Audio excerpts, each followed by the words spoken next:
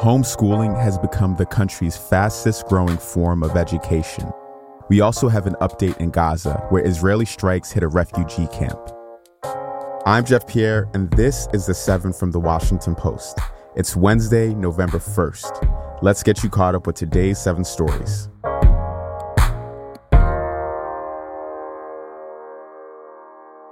At number 1 today, Israel claimed responsibility for a deadly attack on a Gaza refugee camp. Palestinian officials said yesterday's strikes killed or injured hundreds of people and destroyed about 20 buildings. Israel said the strikes killed a senior commander of the Palestinian militant group Hamas, which attacked Israel on October 7th. The blasts left a deep crater in the densely populated camp on the outskirts of Gaza City. Rescue workers are continuing to search in the rubble. Meanwhile, back in the U.S., FBI Director Christopher Wray warned Congress yesterday that the Israel-Gaza war could inspire attacks against Americans. Here in the United States, our most immediate concern is that violent extremists, individuals or small groups, will draw inspiration from the events in the Middle East to carry out attacks against Americans going about their daily lives. That includes not just homegrown violent extremists inspired by a foreign terrorist organization, but also domestic violent extremists targeting Jewish or Muslim communities. Wray's warning came amid a spike in hate crimes against American Jews, Muslims, and Arabs, and reports of rising anti-Semitism on college campuses.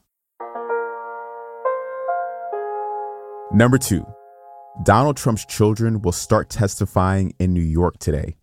This is part of the former president's civil fraud trial. His oldest son, Donald Trump Jr., is up first. He'll take the stand today. Eric Trump is set to do the same tomorrow. Then Ivanka and Trump himself are expected to appear next week. Eric and Donald Jr. are co-defendants in this case. They'll probably face questions about alleged efforts to inflate the value of the Trump organization's properties. Ivanka is not a co-defendant, but will testify as a witness. Meanwhile, in Georgia, a man was indicted yesterday after allegedly threatening the district attorney who was prosecuting Trump in the Georgia election case.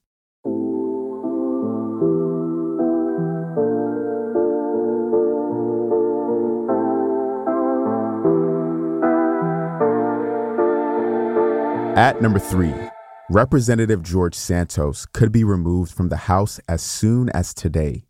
The New York Republican faces 23 federal charges, including fraud, money laundering, and falsifying records. Some of his fellow Republican lawmakers are expected to put forward a motion for his expulsion. It would need approval from 2/3 of the House. If it happens, it would be a historic moment. Santos would be the first congressman in over 20 years to be removed, and he'd be the first ever to be removed without a conviction. But many members are hesitant to set that precedent. They worry that removing Santos would open the door to removing other lawmakers as a form of political revenge. Number 4, the Federal Reserve will most likely leave interest rates unchanged today. The Fed is expected to make the announcement this afternoon. It would continue the U.S. central bank's pause in its recent strategy of sharp interest rate hikes. Since last year, raising rates has been its main tool to fight inflation, but it's not clear if these rate hikes are working. Normally, such steep borrowing costs would make people and businesses pull back on spending, but the economy is showing the opposite effect. So rather than raising interest rates again, Fed leaders are set to keep high rates in place for longer than previously expected, and as long as it takes to get inflation under control.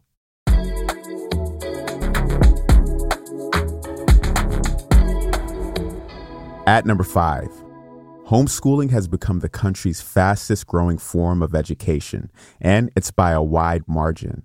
So here's what you need to know about this story, which you'll only get from the Post. The number of children in homeschooling was 45% higher in the 2022 to 2023 academic year than it was in 2017 to 2018. The Post estimates that there are now between 1.9 to 2.7 million homeschool children in the country. This analysis is the most detailed look to date at an unprecedented period of growth in American homeschooling. There was an increase in kids being taught at home during the pandemic. Experts thought families would eventually go back to traditional schools, but the growth in homeschooling has mostly sustained itself. This is a largely unregulated form of schooling, but one of the biggest takeaways from our reporting is that it's no longer a fringe practice. You may be wondering what this means for where you live, and the Post has got you covered there. You can check your district's numbers through a tool on our website. Number 6 is for everyone tired of all those ads that you're seeing on social media, but the news is just for Europeans. People in about 30 European countries will soon have the choice to pay for Facebook and Instagram.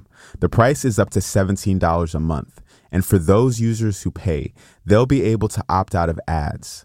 Instagram and Facebook's parent company, Meta, made this announcement on Monday. It's a way for the company to appease European regulators who aren't happy about its data collection practices. But like all things, there is a caveat. Even if users pay to turn off ads, Meta will still collect about as much data on their internet habits. They just won't use that data to show targeted ads. And at number 7, the Texas Rangers are one win away from their first World Series title. Texas defeated the Arizona Diamondbacks 11-7 in Game 4 last night. This gives the Rangers a 3-1 series lead. Tonight, Game 5 is in Phoenix, but the Rangers won't have their star outfielder, Adolis Garcia, or pitcher Max Scherzer. Both players are injured and have been removed from the team's playoff roster. You can watch the game at 8:03 p.m. Eastern on Fox. That is the show for today. If you're a longtime listener of The 7, you know that we only scratch the surface of a lot of these stories. But if you're looking to dive deeper into the news, you should check out our afternoon show, Post Reports. You can find Post Reports wherever you listen to podcasts. I'm Jeff Pierre, and I will meet you back here tomorrow.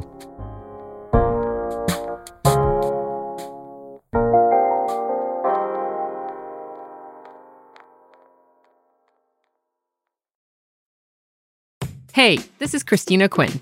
I'm the host of Try This, the Washington Post's new series of audio courses. The idea behind Try This is to become better functioning humans without having to comb the internet for countless hours. In our first course, we learned how to sleep better. Now, we're going to learn how to make our friendships stronger. I'll offer expert tips that are doable, and I'll keep it short. So let's do this. Class is in session. Find Try This from the Washington Post wherever you listen.